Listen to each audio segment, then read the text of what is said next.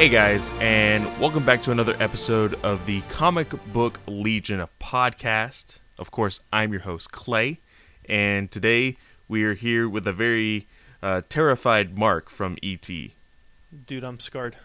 Dude, you just told me the story about how you were terrified from E.T. as a kid, and I will say, I was not so terrified. Now, I did come in somewhat of the same upbringing that you had said, Catholic, thinking everything is from the devil type of thing. Mine though, and I still cannot watch it to this day. I've seen the remake with Juice, with my co-host from Batman News Weekly, but I, to this day, cannot watch the original It. To this day. I mean, Pennywise is also, I also don't like clowns. I'm not going to be like, if I see one, I'm going to scream, I'm going to run away, like those ones that you see in Maury or something like that. But it's Pennywise and E.T. Well, I guess, with you with the Catholic. I mean, I don't know how Catholics do it, but I'm pretty sure when you're, in those really religious, in those old school Latin churches, it was just extremely, strict, and it was just one of those things that, I think, but the thing is, I think I did Pennywise, behind my mom's back. I think my parents actually. This is how old I am. My sister and I, we were living downstairs while my grandparents lived upstairs, because in Massachusetts it's one of those that's one house but it's really two houses. Uh-huh. And they were watching. God, I'm going to show my age here. Philadelphia. Awesome. With Tom Hanks. Yes. So they were watching Philadelphia. So we're like, hey, let's watch a scary movie. So we, on TV, scrolling through Guide, whatever, it had It. And when I saw It, I immediately saw it. And I think I showered with the lights on and the shower curtains open, because I always felt like Pennywise was just going to straight up slaughter me. So here's the story. So I watched It as a very, very young child, and I couldn't get past maybe 15 minutes of it. I couldn't even watch that. Okay. So scarred me for life. Now, I won't scream and cry and run away from any clown, but if any clown wants to square up with me, you better watch out, because I am not afraid of swinging. I don't know if you remember this. I think it was almost 5 years ago now. We actually had a clown pandemic. People were dressing up as clowns and when we were moving into our previous house, the one that I just sold. Yeah. It was, we were living kind of in this area where it's just gorgeous trees everywhere. And It was a gorgeous day because it was kind of fall, so it's maybe high 60s outside. And my wife wanted to drive and just breathe in the air. And I'm like, babe, we're not driving with our windows down, because when you least expect it, some freaking dude is going to come out dressed like a clown with a machete, and he's actually really going to try to kill us. And she's like, babe, what are you talking about? And I'm like, babe, you have no idea what's going on. Ever since the remake of It came out, something has happened where people are just dressing up like clowns and they're just tormenting people. I don't even know if they were really trying to cause harm, or if they were just trying to scare. Most of them weren't. But I will say, because I'm pretty sure I saw it in the news, at least 2 people dressed up as clowns died because they scared somebody who, unfortunately, pretty much just shot them or ran over them with their car. Yeah. No, I'm scared to go to theme parks near October because of those Halloween Horror Nights. Here we have a theme park called it's called Carowinds, which is kind of the big. It's kind of like a Six Flags. Okay. And they have something called Scarowinds that starts maybe 3 weeks before Halloween. You start to see all the decorations, and it starts looking very Walking Dead. Uh-huh. So they were, what I did not know, this was a week before Halloween, but it looks like they were already doing test runs. Oh, and what happened is that they were having these large bird cages with people inside. But when you're walking, I'm like, this is a week before. This is at 1 o'clock in the afternoon. No, I'm lying, 12. Because I was like, babe, we need to leave. We have football in 45 minutes. So Priorities. Yeah, seriously. Who cares about my kid's happiness? This is football. It's Sunday. That's awesome. So then we were walking past this cage, and all I see are two clowns inside, but I thought they were mannequins. And nothing scares me more than the fact that I thought that they were going to be following me. So I'm looking at them while I'm passing them, and all I see is their neck like start turning towards me. And it was actually a dude, but he was so good that I thought it was fake. Yeah, nope. And I was like, babe, yeah, we have to go. No. Yeah, see, I'm not for that. Right no, nuh-uh. Nope. See, because this is what happened after I watched the It movie, okay? I could not look at a clown without thinking of Pennywise, ever. And then, in high school, I was home alone. My dad spent the weekend with his girlfriend, and I'm like, you know what? The 13 Days of Halloween is on ABC Family, because it was still ABC Family at the time. Okay. And I told myself, I'm a man, and I'm going to watch it. I'm a man. I'm 8. Exactly. Go ahead. So, 15 minutes into that movie, every single light was on in the house, and I was watching Disney Channel. Nope. Yeah, I think at like 16 years old, I think I was strong enough to want to watch The Exorcist, and somebody who has, you know, who's have I seen that all the way through? I can't remember. I honestly can't remember. And just someone who's grown up in church his entire life, and you know, you just hear a lot of things within spiritual realms and stuff like that. That's no. I mean, I know the Kukuri's going to get you. I know prosthetics and stuff like that. When you're seeing something age, it doesn't age well. But when you're just go by theme by itself, that's why I can't do Insidious. When your family talks about how like there's witches and black magic and like the mean lady next door is gonna eat you, like that stuff gets to you as a kid, dude. That stuff definitely gets to you. Yeah. So, well, I mean, it was tough. Like where I lived in Boston, like we always stayed in our house. Like we weren't allowed to leave because our next door neighbor was a sex offender. Yikes. So we couldn't do that. And then my grandma had this weird suspicion that the woman who lived in front of us was a whore, because just random guys would just come into the house. And she would tell me this at like 5 years old. She's like, "Oye, Marky, ¿tú no quieres ir para afuera con esa mujer en la casa?" And I'm like, "Oh, great! This is amazing."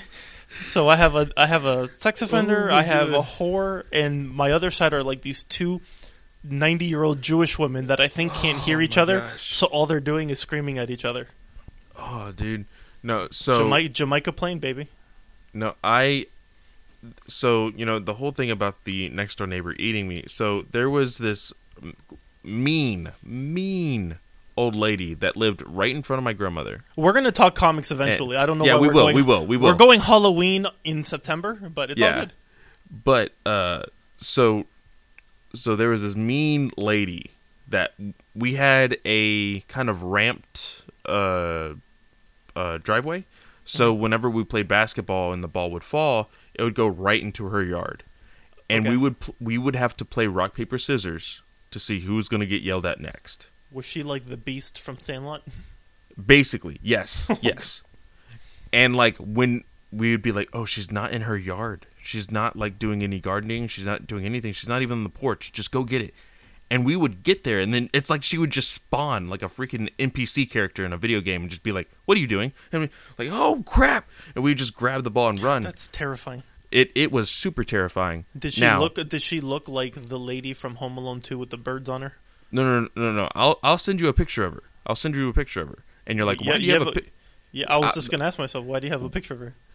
Fast forward 10 years from then, because I was about 8 or whatever. Fast forward 5 to 10 years. That lady is my aunt from my dad's side. That's awesome. Yeah. Oh, and I didn't find out until later, and I'm like, wait, did she know who you were? Yeah. And she never told you? No. But it was because I mean, like I don't want to get into like family politics, but man, like when you get two Hispanic families like actually going head to head against each other, whew, It can get dirty, dude. My entire family's Cuban, and our Cuban family uncles married an Irish woman and married a Colombian. It gets pretty hardcore. Yeah. And so when I find this out, I asked my grandmother on my mom's side and my mom. I'm like, "Did y'all know?" "Yeah, we knew." "Then why did you tell me that she was going to cook me, steal me out of my room at night and eat me? Like, why would you tell me that as a kid?" And she said, "Well, it made you behave, didn't it?" And I was like, "Oh my God." Love it. What? That is horrible. I love horrible and hilarious all at the same time. It's just like I hear those things and it makes me I mean, I know like in today's culture, totally unacceptable. Not unacceptable, but it gives me fuel for when I finally become a father. But what I'm saying is just like I miss hearing stories of just how old school punishments are, because you just can't get away with anything. You can't get away with that stuff now. I mean, now like a 3-year-old can get emancipated from their parents apparently. Yeah, so like those things, I was like, oh, but I don't know. It's very nostalgic. Like when I hear those kind of stories. Speaking of Halloween, we're going to be talking about our first book, being Joker Harley, Criminal Sanity, number 5? Yes, number 5. Now, I will say, I am so glad this book came back when it did for this week, because you're probably wondering, why did they spend 10 minutes just talking about nonsense? Because we don't have much to talk about this week. It's called a foreshadowing for what we thought of this week. I think that this book did come out in a good week, because this is a book that always makes me happy. And I think like the best way I can explain this comic is I guess I'll give it the example of like The Office. It's still really high quality, but this is the story that felt like The Office once Michael left. Like, it was a down issue, but I totally get what you're saying. Yeah, it's a down issue, but even with its down issue, it's far superior than what other. And I'm only saying that because of the hype that it was very anticlimactic with their especially, we didn't have books for like 3 months, and we got the tie-in that you love the world building of stories, and you love like the insider. I love like the intricate details, especially with this kind of, especially because this book starts off with Joker, of course, in Harley's apartment reading the files, and the files that he is reading is what we saw in the tie-in issue. Yes. So if you read those, you're like, oh snap, this is what Joker knows about himself now and how people portray him. Yes. So it really does give you a lot of insight for how he's going to be thinking throughout, the next however many issues this book is. Now, I will say, this book starts off, like, I know we keep giving it the analogy of Criminal Minds, but this is peak Criminal Minds. The very beginning of this book, about how she enters the apartment. She's like, okay, I got to keep him talking. I got to, I loved the inner dialogue of kind of like how, because I know we kind of talked about that recently with the Batgirl book with like Joker, and when she realized, oh no, this button always contacted Alfred, no one's coming. Okay, like we enjoyed that, but this one is here. Like what made me love that? I mean, I loved that in that book, but I loved it here as well because it kind of just confirms like stick with your training. And it also shows like Harley knows Joker, because I think that this Joker would have killed her if he knew that she was completely dissecting him, like profiling incorrectly. Yeah, I would say like I think that he would have found it. All right, this is really disrespectful. You know nothing of me and my craft, but I think is that she was so. She was intricately putting these things like so carefully in the way that she was dissecting him that I think like he appreciated it. And I guess in this story, I just wanted more. I mean, I loved how we got a little bit and kind of like the segue of like his breakdown of like what got him to the point. Because I know we've been getting that all the time, but just kind of seeing how the dude that we always thought was his father, and the previous issue was revealed that he was never the dad anyways. Yeah. So this guy was just like a dick to be a dick. And I don't know if you have the book open in front of you right now. Yeah, I got.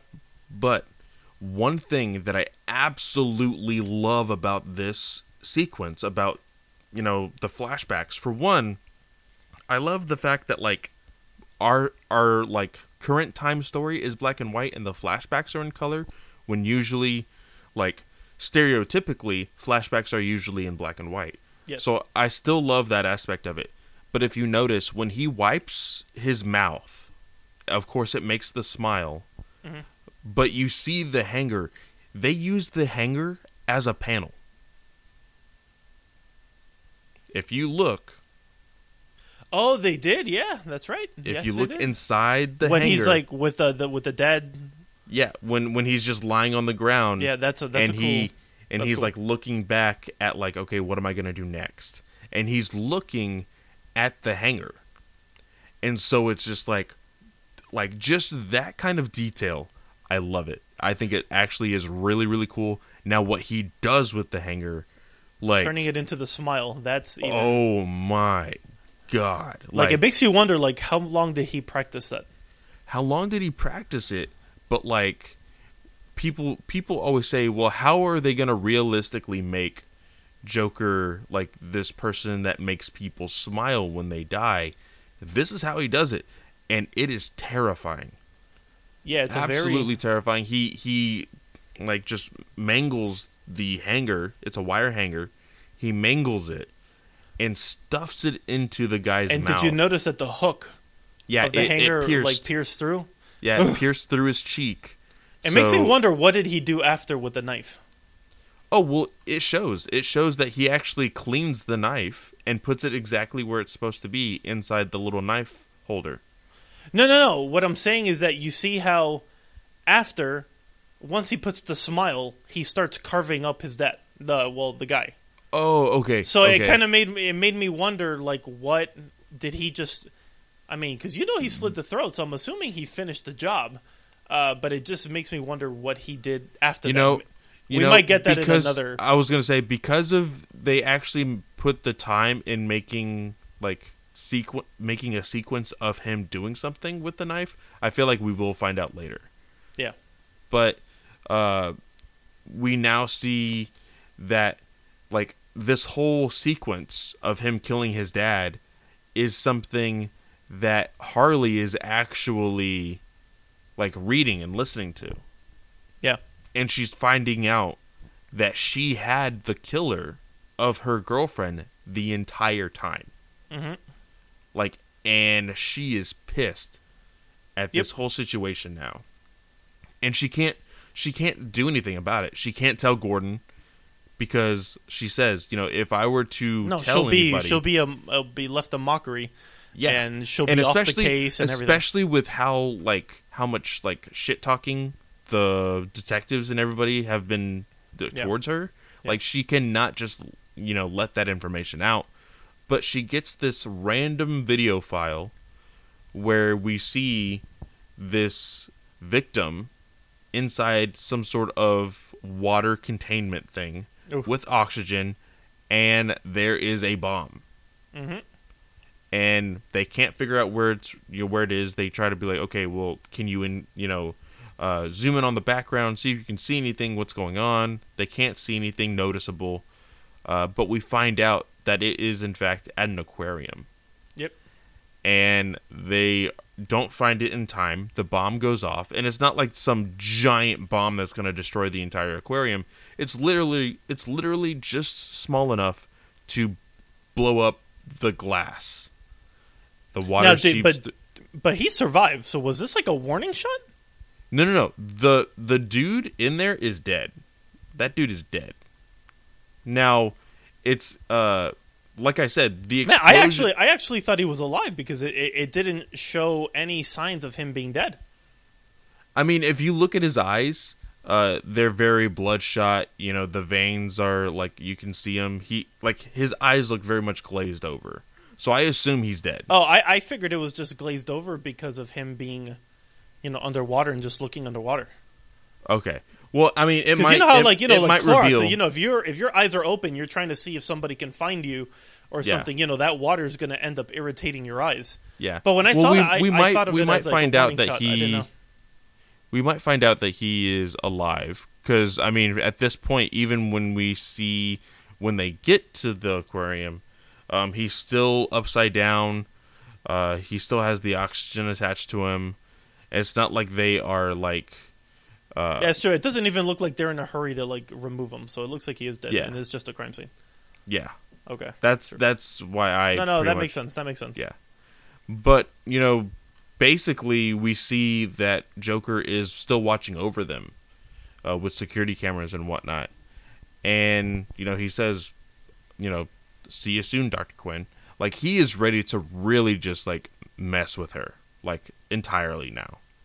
Well, because now he's got all the cards. Yep. Like they literally have nothing, so he can just change everything up, and they got nothing because he knows what they're thinking and how, the next.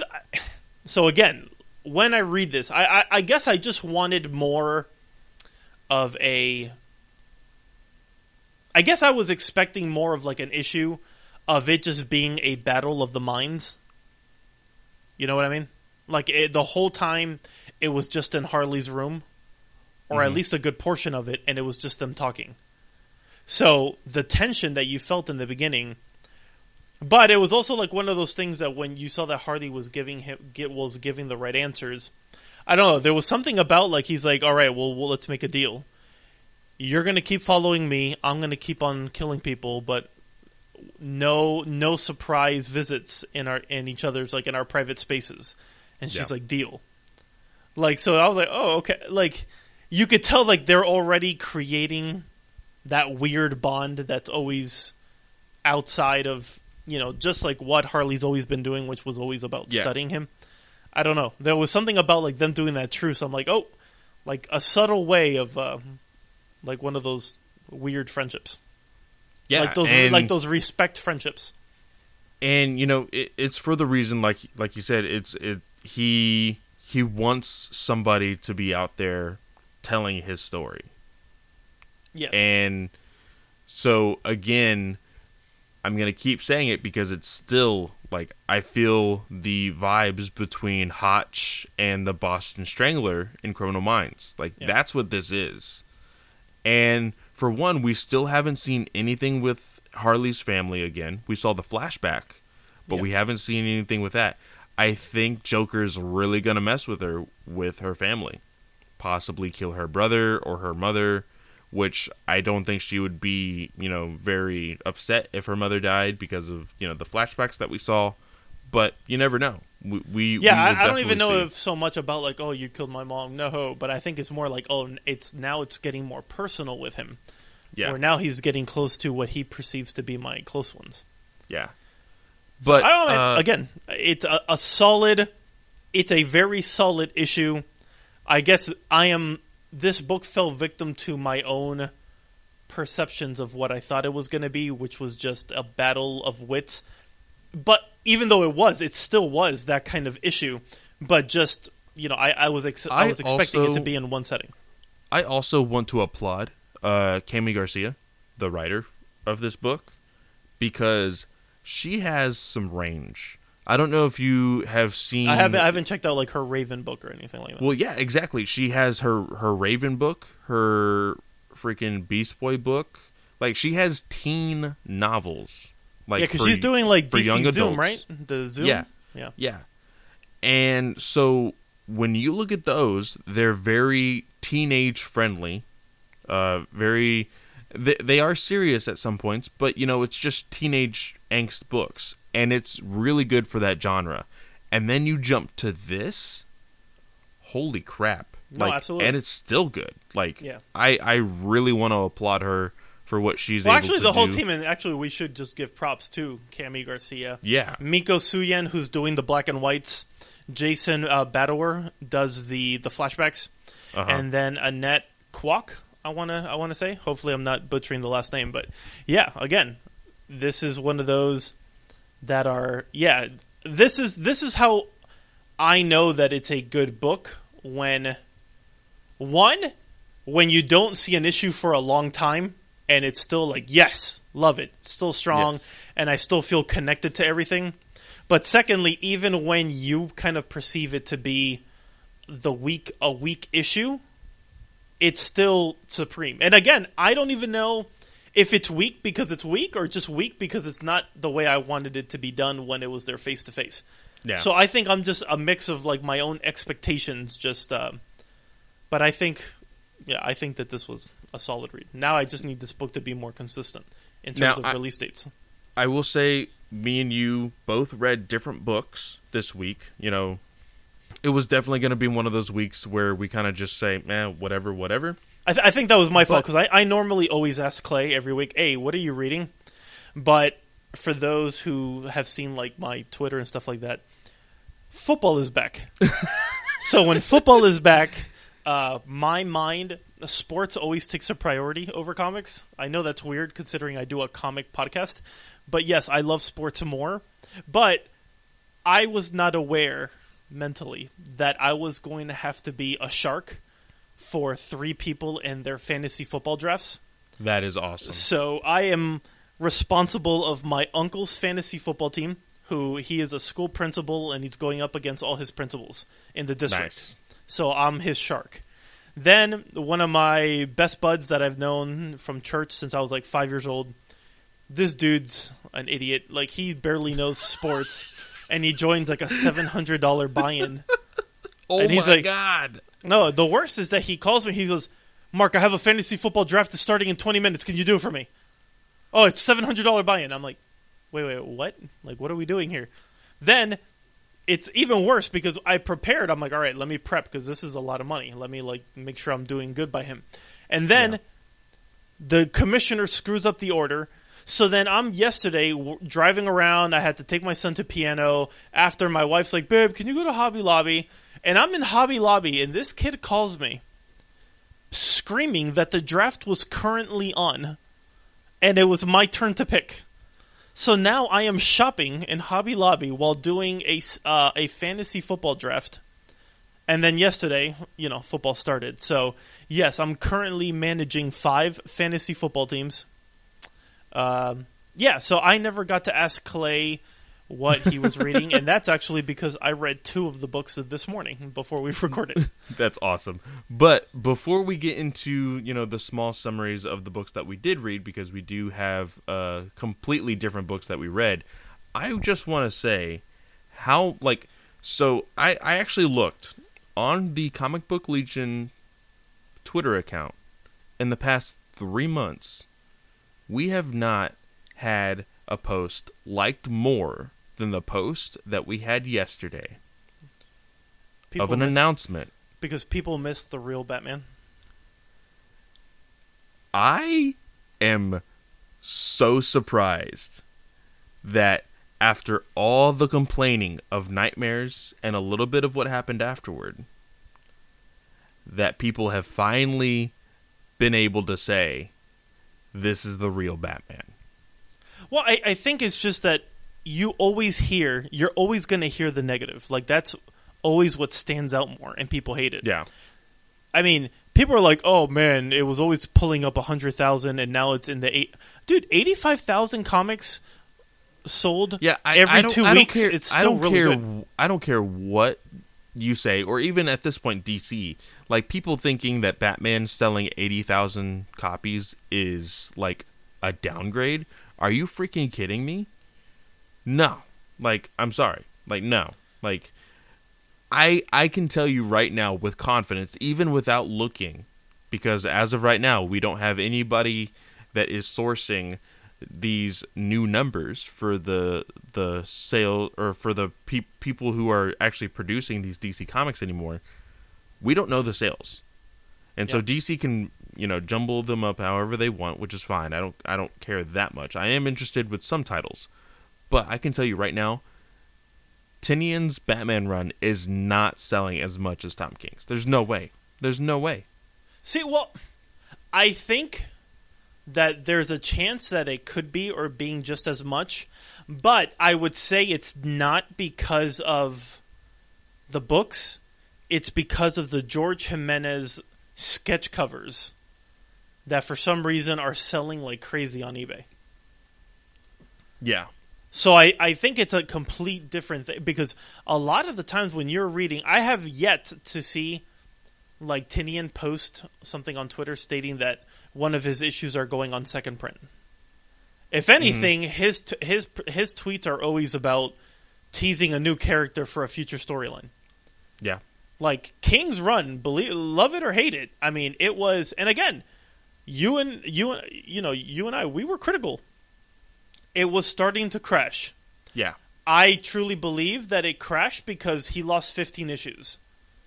And it's very easy that, hey, if you got to change things up, I mean, you've even said it with Tynion, that, you know what, he thought he was only having this story, now it's gotten stretched out, and now he's past 100, so certain things have changed.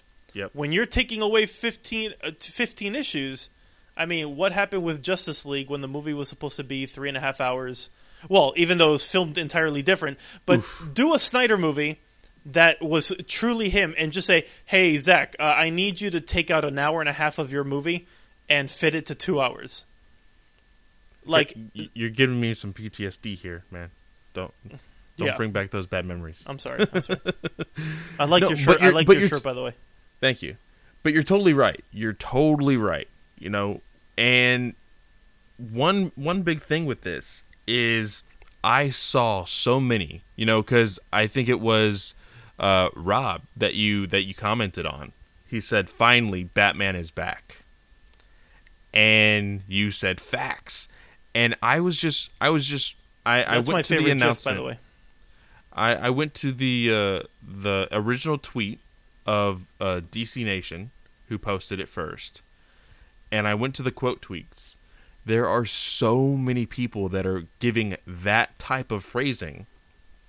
Oh, finally, you know, the Batman that we know and love, or finally a real Batman story, and like all these different things. And we have been down on Tynion's run. We just have. And I'm not saying that he is a bad writer. It's just this Batman story is not working.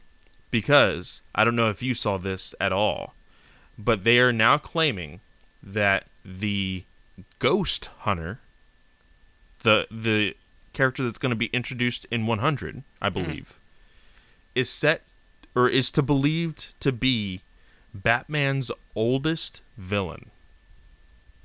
Or oldest rival.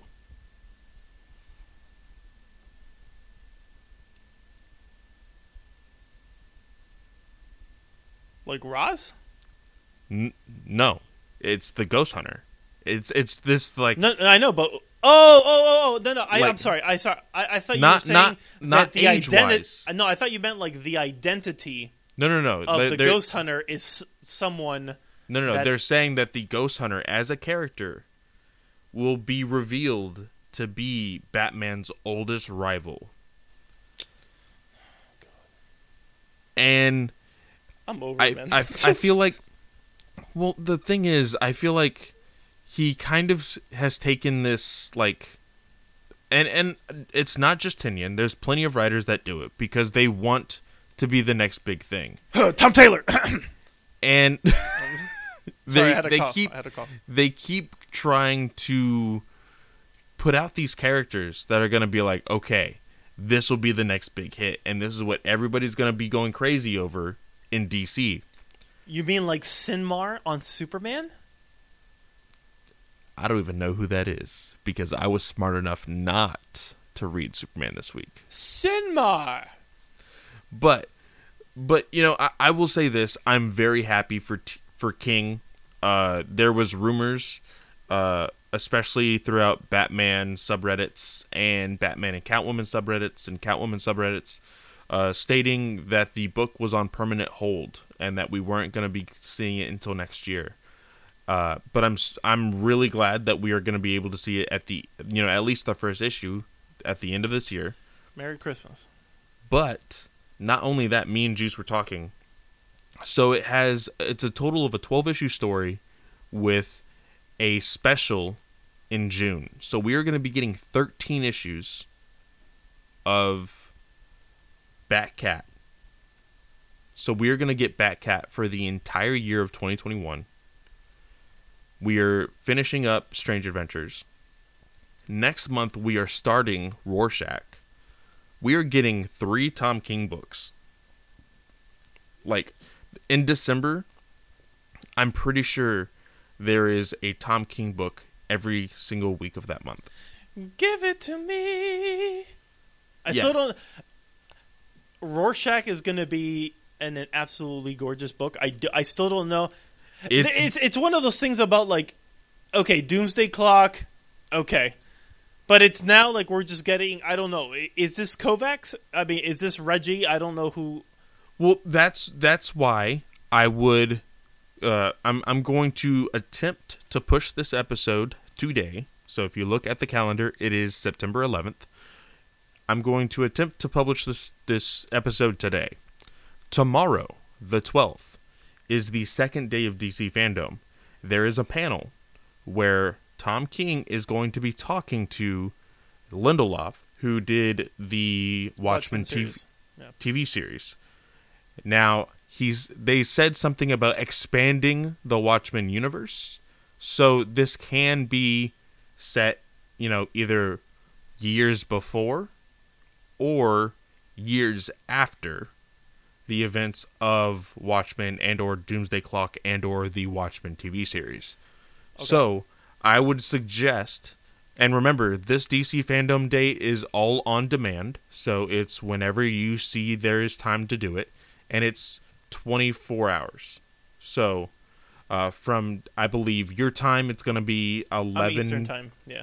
Yeah, 11 p.m. Eastern time to 11 a.m. Eastern time to 11 a.m. Eastern time on Sunday. So I would say check it out. I'm probably going to be watching it.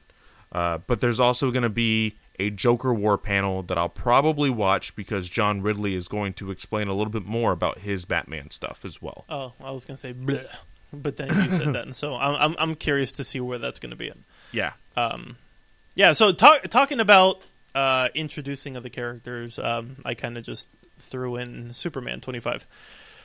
As I told Clay and everyone here, like, I've been off Superman for, I want to say, the last 4 or 5 issues. So I know that this is a new character. This is the beginning of a new arc. I really, I was kind of curious. I've been hearing good things, but normally from the usual suspects. And I just feel like there comes to a point where when you're only hearing a one-note kind of take on a character, I'm like, all right, I don't know if I can really go with what you're saying. But I'm like, you know what? New one, let me see it. Okay. And I have to say, it wasn't bad. Like, I thought it was a pretty... I am looking at this book, and it's nothing but dialogue. It is pretty dialogue heavy, but it doesn't take long to read, if that makes sense. Because it's more on this, this civilization of... I actually believe that Sinmar is kind of like the location. Like, Sinmar isn't a person, it's like an entity. And these are just a race that they're millions of miles away from Krypton, but they witnessed Krypton exploding. And they wanted to know, like, exactly what's going on. Is whatever threat that blew up their planet, is it possible that it's coming our way? And they happen to find, there's a ship. Where's the ship going? Oh, it's going towards Earth. They're like, well, oh my gosh, like, this is going to be a yellow sun. Should we go after them? Because they understand that a Kryptonian under the yellow sun, they will be considered to be a light god. So they were like contemplating, should they destroy it? And he's like, no, this is a baby. This baby has done nothing wrong, but we're going to keep an eye on this individual and see if they end up causing anything, then we're going to end up, striking. And let's just be prepared.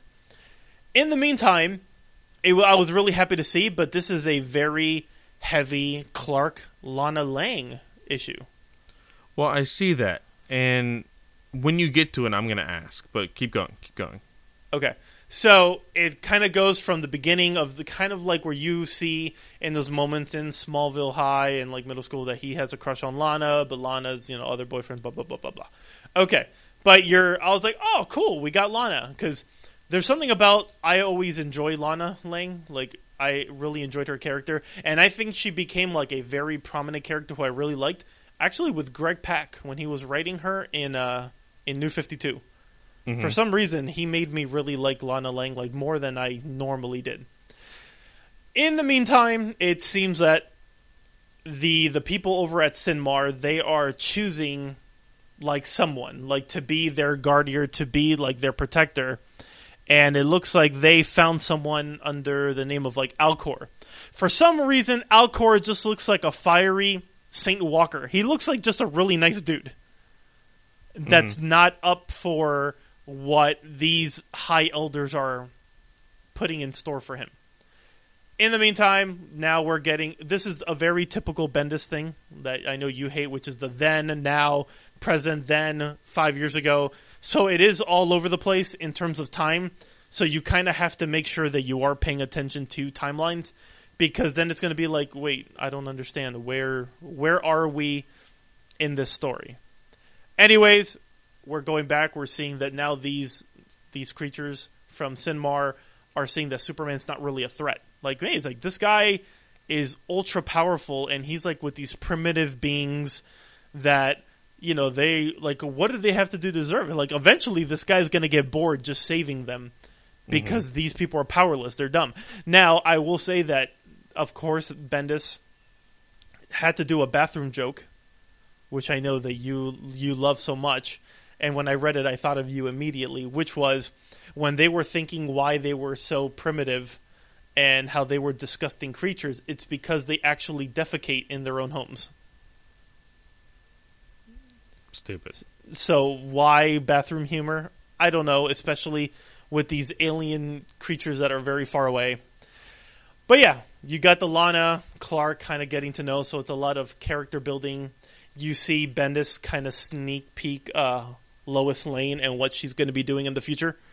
Because, I don't know if Lois is getting another like miniseries, or are we going to eventually get a Checkmate or whatever they're doing. I hope not.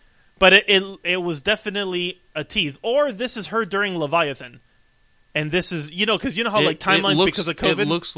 It looks like Leviathan. Yeah, so it could potentially be because, with COVID, a lot of things got delayed. So maybe that's just one of those thingamajigs, whatever. But anyways, gets to the time where we do get a little bit of flashbacks with Lana talking about her time during the beginning of Rebirth when Phil So it was a flashback. Yes, this was her talking about when she did have the powers. Okay, because I was like, when did she get her power back? Like, I don't. No. This was during her time that she's now in Clark's apartment, and they're kind of talking because she was given a project to have like an exclusive on Superman. Now Superman / Clark Kent. Oh, that's right. I keep forgetting that Bendis broke up Lois and Clark, and he has his own apartment now because he's an idiot. Anyway, keep going. Wait. What do you mean he broke them up? Well, he doesn't have them living together because no married couple should ever live with each other, apparently. Wait, when was this?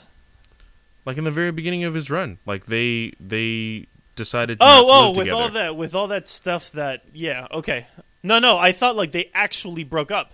Again, I haven't been following it, so like you could say anything and I would believe you. No, like at least I don't think so.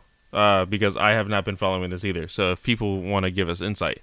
But I do remember that they have two separate apartments because they don't want to live with each other, even though they now know. The world knows that he is Superman, but they also don't want everybody to know that he is Superman, so he like had a separate apartment. So okay, no, that part I get. I just thought something else happened. No, so this is just her flashbacks, and she was just kind of talking about how she has developed a deeper appreciation for who he is because she remembers when she had those powers and how much of a weight and burden that is, and how she realized that day when she saved those people that she could not be like what Superman is. Like, she could not handle that. So like that's really what that situation was. But then, of course, we get to a later point where now in Sinmark and Alcor gets like an emergency distress signal that something happened in their homeland, and someone who's dying was saying like, you could have been our Superman. Yeah. But you refused to, and he's like, who's Superman? And that's, so I have to say, I really enjoyed it because I enjoyed the slow moments between Clark and Lana. I usually do. And I feel that when Bendis wants to take things slow in a sense of like a character building where he's not trying to be stupid, like be serious, he still has those moments where you're like, just do that always. Oh, I thought you meant like taking a story slow. I was like, no, Mark, nothing has happened in 25 issues. Like, he's going pretty slow. No. I mean, we're still Red Cloud probably in Action Comics. Like this is like July of 2018. No, not that slow. I meant in the sense of like letting a page, like one specific page, breathe. Yeah. If he allows it to breathe without having to add so much to it, kind of like in Superman 18 when he revealed himself, and you saw like Perry. And you saw kind of like just the panels breaking down.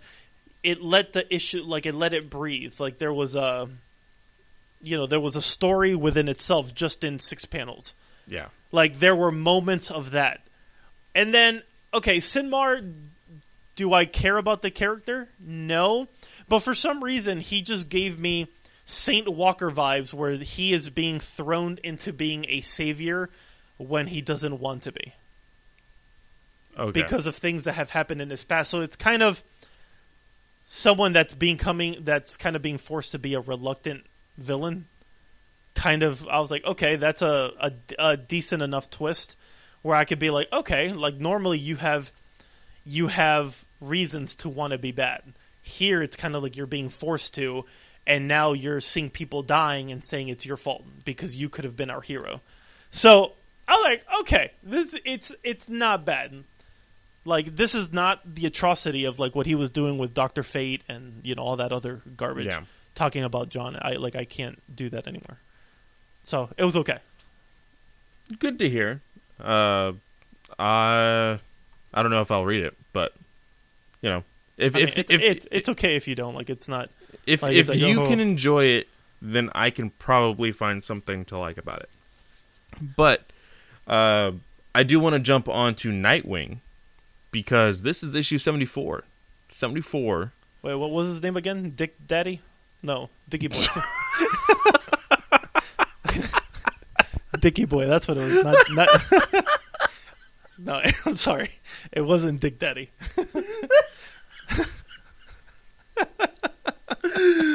Oh my god. That's pretty good. We should name the show that Dick Daddy. I'm gonna keep that one. I'm gonna write that one down. Or like that's hilarious. Daddy Dick or something. Sorry. All right. Dick Daddy. Okay. Dick Daddy. Woo. But basically, this is Dickie Boy turning his back on Jason and Tim when there is a bomb that is about to go off in a hospital. So basically, Tim Drake goes to disarm the bomb. Dickie Boy fights Jason, and Batgirl has another round with Joker. That's basically the entire issue. Now, I will say that this did not play well with the tie-ins of Outlaw and of Batgirl because they just didn't make sense in the way they referenced them.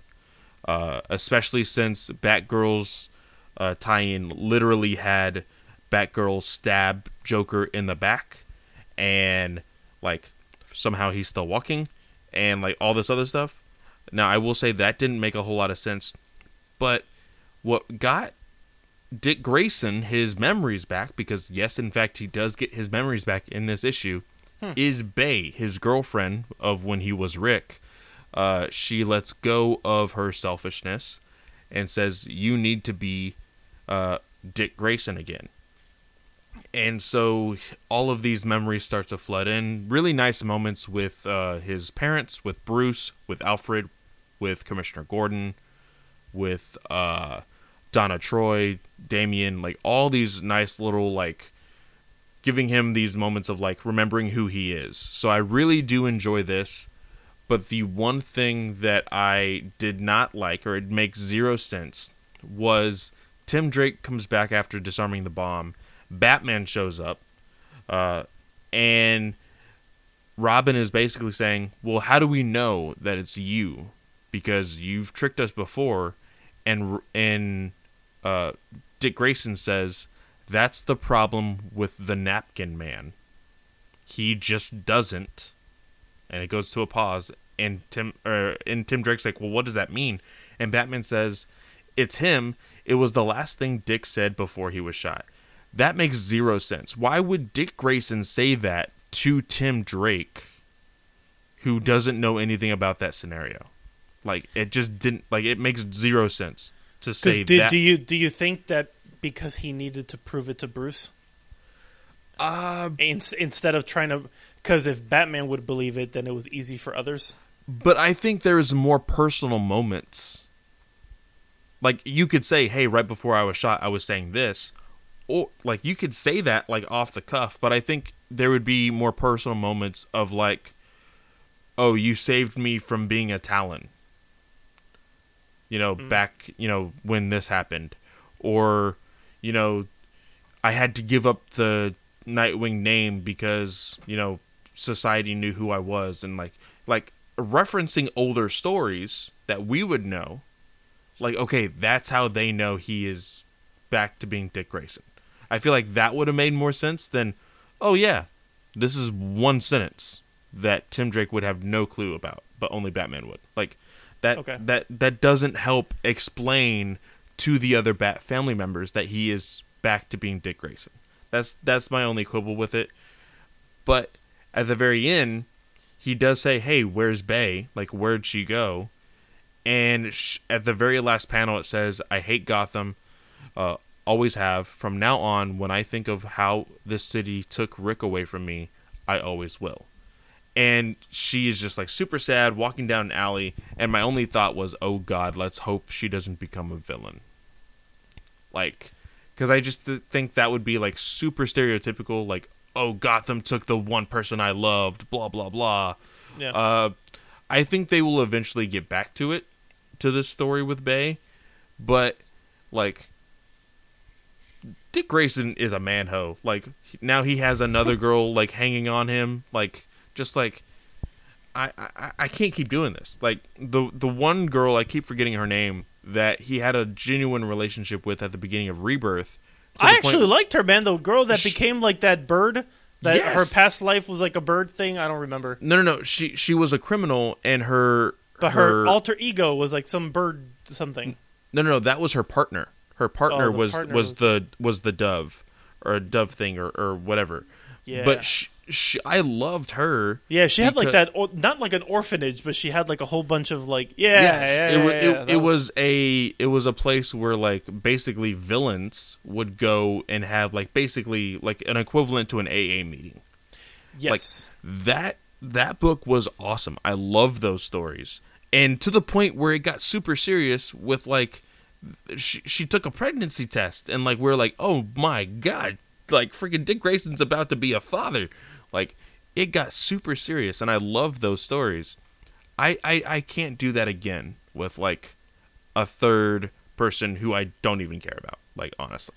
Like, so, if she disappears for a while, I'm totally okay with it. But I hear you. I really hope Tynion takes the reveal of Nightwing seriously, because for the fact that Nightwing isn't coming back in his own title, I think is bullcrap. Tynion wanted him to come back in his book, and I swear, if it's just as much of like, oh, you have the suit on, let's go, I'm gonna be super pissed. They need to make like a good 6 pages of like him becoming Nightwing, like of him like donning the suit, like make it a big deal, because if it's not a big deal, then it shouldn't be in a Batman book. Her name was Sean. Her name was Sean? Why do you call her Bay? No. The girl that he liked, and her nickname was Defacer. Oh, that okay, yeah. And she had like blue hair. Blue hair. She was like a spray painter, I think. Like yeah, that's why like the defacer. Yeah, sorry, I was kind of researching and like, remembering. That's why I liked her most. She was a spray painter. It was awesome. But if honestly, Nightwing has been definitive enough to be in his own title. He should have gotten his suit back in his own title. But if Tynion makes it memorable enough, I'll be okay. Cool. He's Nightwing. And in issue 75, he's going to be Nightwing for the first time in his own title. I'll be okay with it. But if they're just like, oh, hey, there's your old suit, let's get going, like, I'm going to be pissed. Yeah, I hear you. Well, I mean, we'll see. I mean, soon. We're very close to it. So, I'll run through this one quickly. I know I went long with the Superman one, but that one had too many, like, introductions. Wonder Woman, 762 by Mariko Tamaki. The art was done by I can't. It's Carlo Barberi, Matt Centinelli is the inker, and Alejandro Sanchez is on colors. This was a book that was pretty much kind of. It felt like it had themes of like Greg Rucka in the beginning of New 50 of Rebirth, kind of talking about truth and lies, because again we all know who Diana is dealing with in regards to Maxwell Lord. Well, this takes it, I guess, to the next level of their partnership, where now it kind of feels like if you ever watch like Blacklist, that now the criminal is on the streets, like working with the hero. And that's kind of what you're getting here. You're getting to know a little bit more because things are just getting worse. And she's again wanting to know like what's his end game. And he says, like, well, people change. And she goes, well, then why did you change? And there is a flashback that Maxwell Lord mentions that ever since the source wall cracked, everything, I guess he's had one of those epiphanies of everything that's been thrown his way. And he kind of, like, came to with, like, whatever's happened in, with Snyder's run at the beginning. And we'll find out more later on what got him to this fate where I guess he believes, because Wonder Woman's always been like, well, why would you from always wanting to destroy the world and all this countless times, now she's like, well, I was never trying to destroy the world, I was trying to protect it from you, because he never, so that was like his thing. It wasn't a world issue, it was a me and Wonder Woman issue. So here they are, they're working together. There is this moment where they're in a diner and we're still getting this, the people getting mind wiped. And there is somebody that takes a shot at Maxwell Lord. And Diana saves him, protects him, deflects the bullet. But he does get really upset because somebody was that close to killing him. And he goes, you are a terrible shot for a man who thinks he's a dog. And makes him. That's awesome. And the guy automatically starts barking. And Maxwell Lord is pissed off, and the way that the art is done, it's pretty funny, like how this guy just straight up looks and just has all the mannerisms of a dog. Now, Wonder Woman does force him to change it, but in the meantime, I'm already forgetting what Maxwell Lord's daughter's name is, but she ends up commanding the driver to find Wonder Woman and Maxwell Lord and stick the car up their butt, which, lo and behold, just means crash the car. And that's when she just, 100% just... You thought it was going to be subtle, but no, it was like Wonder Woman's like, you! And she goes, yep, it was me. Hi, Dad. My name's Liar Liar. So her villain name. Her villain name is Liar Liar, and she's just there with Etta Candy and all the military police under her spell. And I want to say it's because of the rabbit. You don't think it's like her power? You think it's the rabbits? I mean, it could, but it's just one of those things that she's always like calling out the rabbit, Like for some reason, every time you see her, it's one of those things I'm gonna forget, and I want to say it's like Blinks or something. Who's like the Red Lantern's cat? Oh yeah.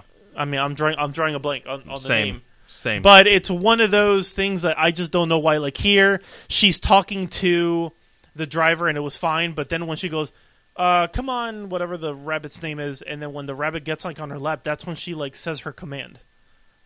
So I just don't know if there's like this weird a thing, and I don't know. Like when I see that aura, I mean I know it's a rabbit. It's not like a skunk where it's just like farting like that spray for a defense, but it's one of those things that I don't know why I feel like the rabbit has a lot to do with it. But yeah.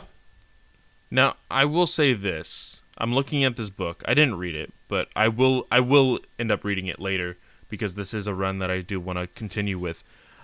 It is a dirty trick for DC to be like, a new Wonder Woman story with headlighting artist Mikel Janin, and he does one issue. He did the first two, and then the last two have been this creative team. Barbary, which I've met. I have some... like his prints. He was at... And Santorelli, I have his stuff from Ninja Turtles. Very nice. But like I really wanted Mikel Janin to be like majority artist on this, and I understand that because of the way he does his art, it may take a little bit longer, so we may not see him for another 2 issues or so. But like at that point, you're just like, at least have him complete like a full 6 issues and then announce it, you know? But it is what it is. Now I will say the only or at least find an artist that can complement his style. Yes. To at least keep it consistent instead of it being, something. Exactly. Yeah. Now I will say the only other book I did read was Hawkman, guest starring the Justice Society of America. Now I can't believe I didn't read that. I will say I just noticed this. The Justice Society of America is the old school logo on the cover, which looks amazing. I love, speaking of Mikel Janin, that is the cover right there. I love his freaking Wildcat. His Wildcat looks awesome. But this issue was just an overall just fun team up with the Justice Society. Now, it does still linger on Hawkman and Hawkwoman. We kind of dropped off of this book, which is a little bit depressing, but I am going to go back and read it. I feel like Venditti has done an amazing job on this title. It's a very depressing situation of him having to get off this book because of its cancellation. Mm-hmm. But I will say the whole mystery of who made him the person that he is was apparently solved, and they now only can live one more life. Wait, can I give you breaking news? What? I don't know if this is true, but I just got a DM from Kevin. December's Superbooks are the last from Bendis. Don't play around with me. Don't play around with me. Hold on. Don't This is the most breaking news ever. This is live. Don't play with me. I am looking this up right now. Oh man. This is hilarious. Don't do this.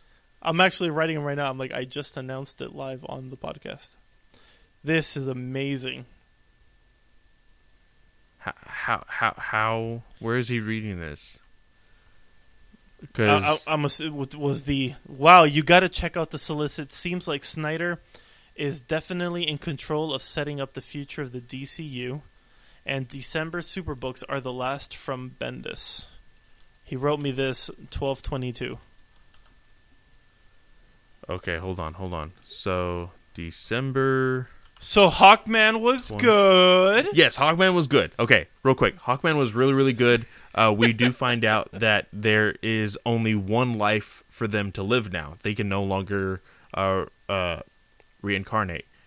But for me, how is Venditti going to do this to make Hawkman still a relevant character? Are they now just going to live their lives in the history of the Justice Society, and every story now has to take place within the Justice Society? Or are they going to get their powers back? Now, the really cool thing that Venditti did in his run was state that every life that Hawkman and Hawkwoman are living are all going consistently at the same time. Like, the way time is played throughout their lives, it is a constant. So, even though it's in the past, it's still going on right now in the sense of, like, if he were to die and be regenerated or reincarnated into the Kryptonian, like, he can move forward and backward in time depending on just, at random, basically. Okay. And so my thought was, like, just because he's dead here on this life, does that mean all his other ones then die too? Because of the way he kind of explained it throughout the series anyway. So if that's the case, maybe we just see, like, maybe he is just a person who is lost throughout time in that case. Makes sense. And in that case, I think Hawkman can still work. And even they can say, like, those reincarnations of Hawkman can know, okay, this is my last life. I am no longer going to be able to remember anything else after I die, because then I'm just going to this is one and done for me. But we can still see him in, let's say, the future as Carter Hall, but we can no longer see him as the old Western Hawkman or the Egyptian Hawkman or, a freaking steampunk utopia Hawkman that's in the future that no one has made up yet, those kinds of things. Okay. But I still really enjoyed this issue. The art was great. It had a little bit of cheesiness, and I loved it just because it is the Justice Society. There's a moment where, you kind of need to have a little bit of that. Wildcat has always been seen as this, like, old veteran, and there's one point where he gets hit by Huntress, and everybody kind of stops, and they're like, "Oh crap, Wildcat, do you need help?" And he just, like, wipes away the blood, and he's just, like, ready to go. Like, I don't want like a full series of Wildcat, but I need a, like, 3 to 6 issue miniseries on Wildcat. Like, I really want that. I think it would be really, really cool. But Venditti did a really good job on this issue. I think there might be one more, or this might be the end of it. But even so, it's still a great series, and I do want to go back and finish it. Damn it. I'm looking at the solicits now. I think Kevin read it wrong. The powerhouse creative team of Bendis, Romita, and Klaus Janson wrap up their run on Action Comics with House of Kent. Like, it kind of makes me feel it's more. So we're finally gonna get good art. That's basically it. Yeah, that was Action Comics, and now I'm looking at Superman. It's the Man of Steel's last stand in this final tale by the superstar team of Brian Michael Bendis, Ivan Rice, and Joe Prado. Oh, okay. Well, it looks like it's both. So, either Bendis is gone, or Bendis is no longer working. But it kind of makes me feel like it's. Yeah, it looks like it could be the end. Now that I saw it on both titles. So whoa, you see this title? Dark Knight's Death Metal, The Last Stories of the DC Universe. That doesn't mean anything to me. I'm just going to see, like, a hot dog in the shape of a bat. Like, I don't care. Death Metal, The Last 52, War of the Multiverse. Now, that's a Dan Mora cover, so I might just buy it for that. Yeah, I mean, there's a bunch of stuff. I mean, it looks like a lot of... Now, this is one that I wanted to talk to you about because I think this is bullcrap. Tales of the Dark Multiverse, Dark Knight's Metal. That literally makes zero sense because the whole entire reason that the Dark Multiverse is a thing is because of metal. So maybe it's going to be them in, like, a spa. Like, it's just like the light.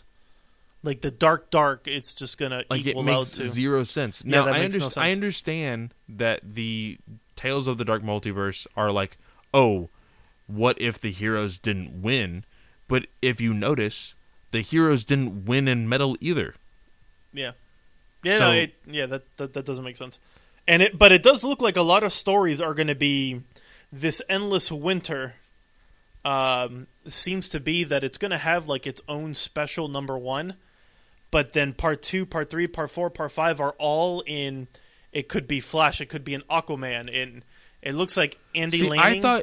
I thought Endless Winter was a Tom Taylor thing, but yeah, I saw the writer was not Tom Taylor. Andy Lanning and Ron Mars. So, and it looks like, and they're the ones writing all of those. Interesting. All of the stories in each book. So I'm curious. That's surprising. And Andy Lanning on a Superman title, though. Yeah.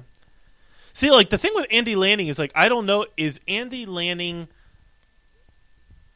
a thing because of? Like, is he good enough on his own, or was it just Dan Abnett and Andy Lanning working together when they were doing Annihilation? Yeah. Like, is it the combo, or because I mean, well, and that's probably why he has a co-writer on this series. Maybe because Ron Mars. You know? I mean, I like Ron Mars too, but I mean, because I think Abnett's done pretty well for himself. Like, he's done good. I don't hear. I know that Andy Lanning has done a lot more like smaller projects and stuff. I will say this, because it's December, I really do like the fact that like there is a like winter theme story throughout what looks like throughout the entire month of December. I will say that. I think that is kind of cool. Really gets you into the winter spirit. Now, I am seeing a whole lot of this Clown Hunter and Ghost Hunter thing for Batman, which is kind of depressing me. But I mean, we do get American Vampire by this point because issue 3 is going to be out, and we get Sweet Tooth number 2. Yeah, the return. Yeah, it's coming back. That's cool. Nice. I'm pumped about that. So, the last book, and I'll touch on it quickly, is because I really don't know all the other stuff that's going on, which is The Flash. I mean, it seems like a lot of people have been really enjoying this last, or at least one of the runner-up arcs of Williamson's run. And I want to think people really like this is just because you're just seeing more and more of the Flash family getting together. But now it's not only is it the Flash family of current, but like the Flash family of like 200 years, like 200 centuries in the future. Mm-hmm. They're just getting to like all be together. I think reasons why like certain listeners like a Kevin does it because he loves Jay Garrick. He loves the JSA.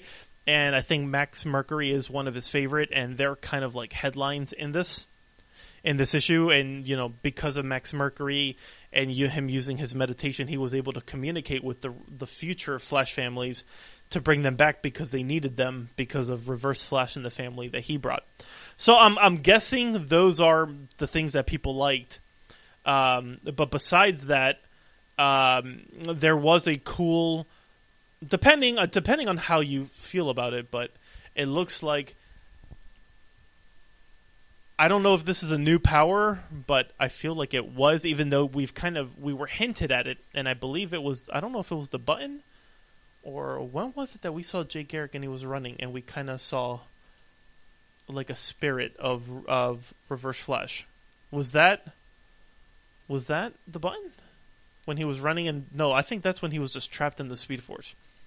Anyways, yeah, it seems that in this issue, Reverse Flash, when he again talks about him idolizing Barry, and because of the betrayal that he just felt it was upon himself to just ensure that it wasn't only about murdering his mom, it was about just making sure that his entire existence would be ruined. And we find out that he has been able to tap into the negative Speed Force to, I guess you could say, lay the foundations where he can just go into time and create doubt into your mind.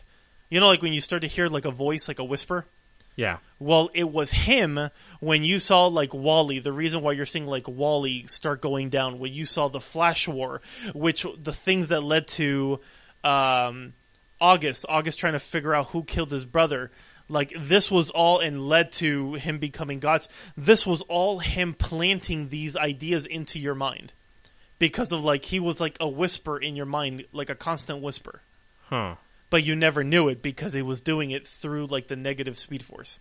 So you're just seeing like all these moments, and that's when you have Barry just go absolutely nuts because now he realizes that everything that's been going wrong and that we've been seeing has literally been him just planting those seeds. Okay, so I see what you're talking about. Yeah, you know, they hinted at this in the Flash 750 when we had that Jay Garrick story. We saw Jay hear something and we didn't know what it was. And okay. We saw that it was Reverse Flash, but we had no idea in what context what was going on. Yes. This ties everything together. This ties it all together. And here, yes, there was this moment that, they're trying to figure out how can they defeat the enemy. And it was actually because it was becoming overwhelming. But the kids, all the kids of the past and the present and the future. Did you see this? It shows that Reverse Flash was the reason Wally did what he did in Heroes in Crisis. Yeah. That's insane. Yeah. So there is that moment that when they start striking into blows, it became like the crack happened again, which was the blue light, which this is now, Reverse Flash kind of like having PTSD, like, God is here. God, like he's having that again with Manhattan. But now you're having Barry listen to the whispers and the voice of Wally saying, "Find me."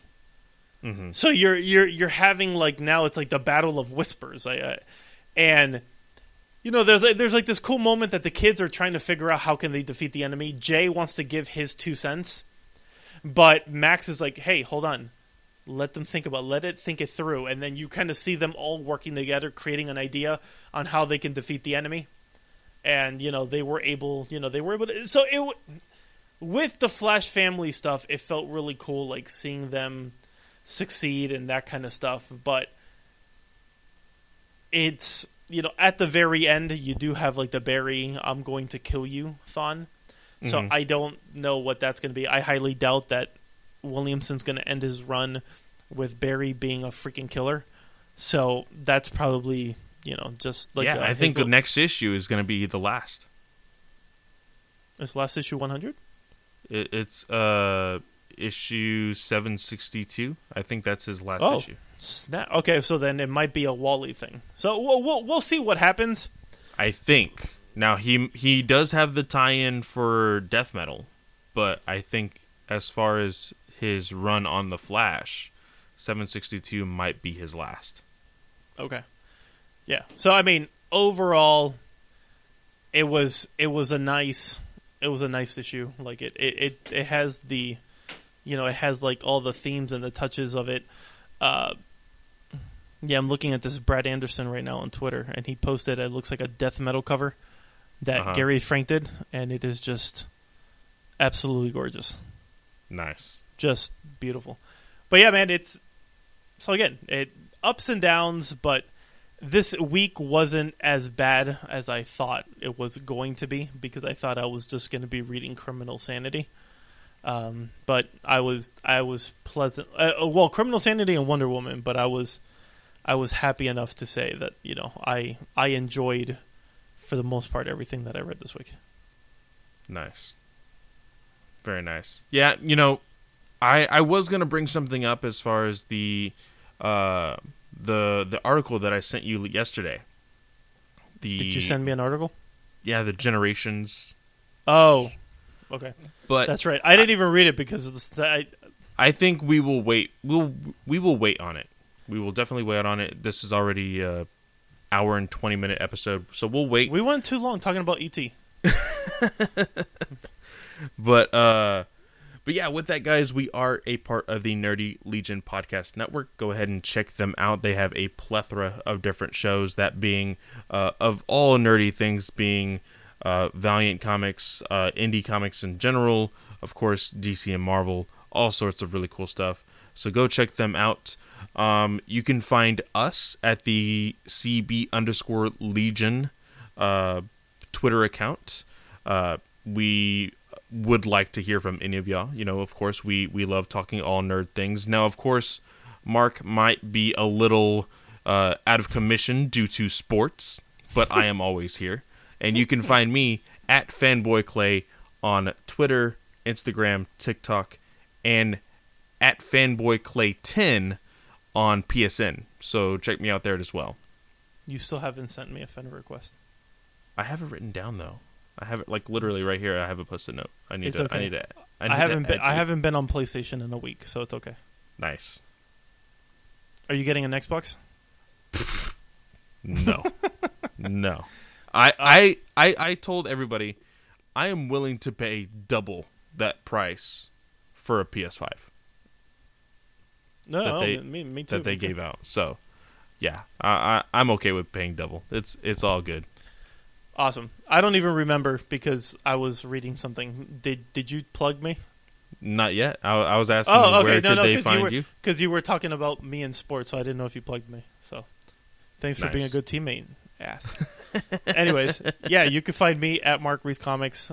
I'll still post stuff, but yeah, right now between being a commissioner of a fantasy league, I'm all in the DMs, so I'm better to get a hold of there. But with that being said, Clay, pleasure as always, my friend. Yes, of course, and we will see you guys next week. See ya. See ya.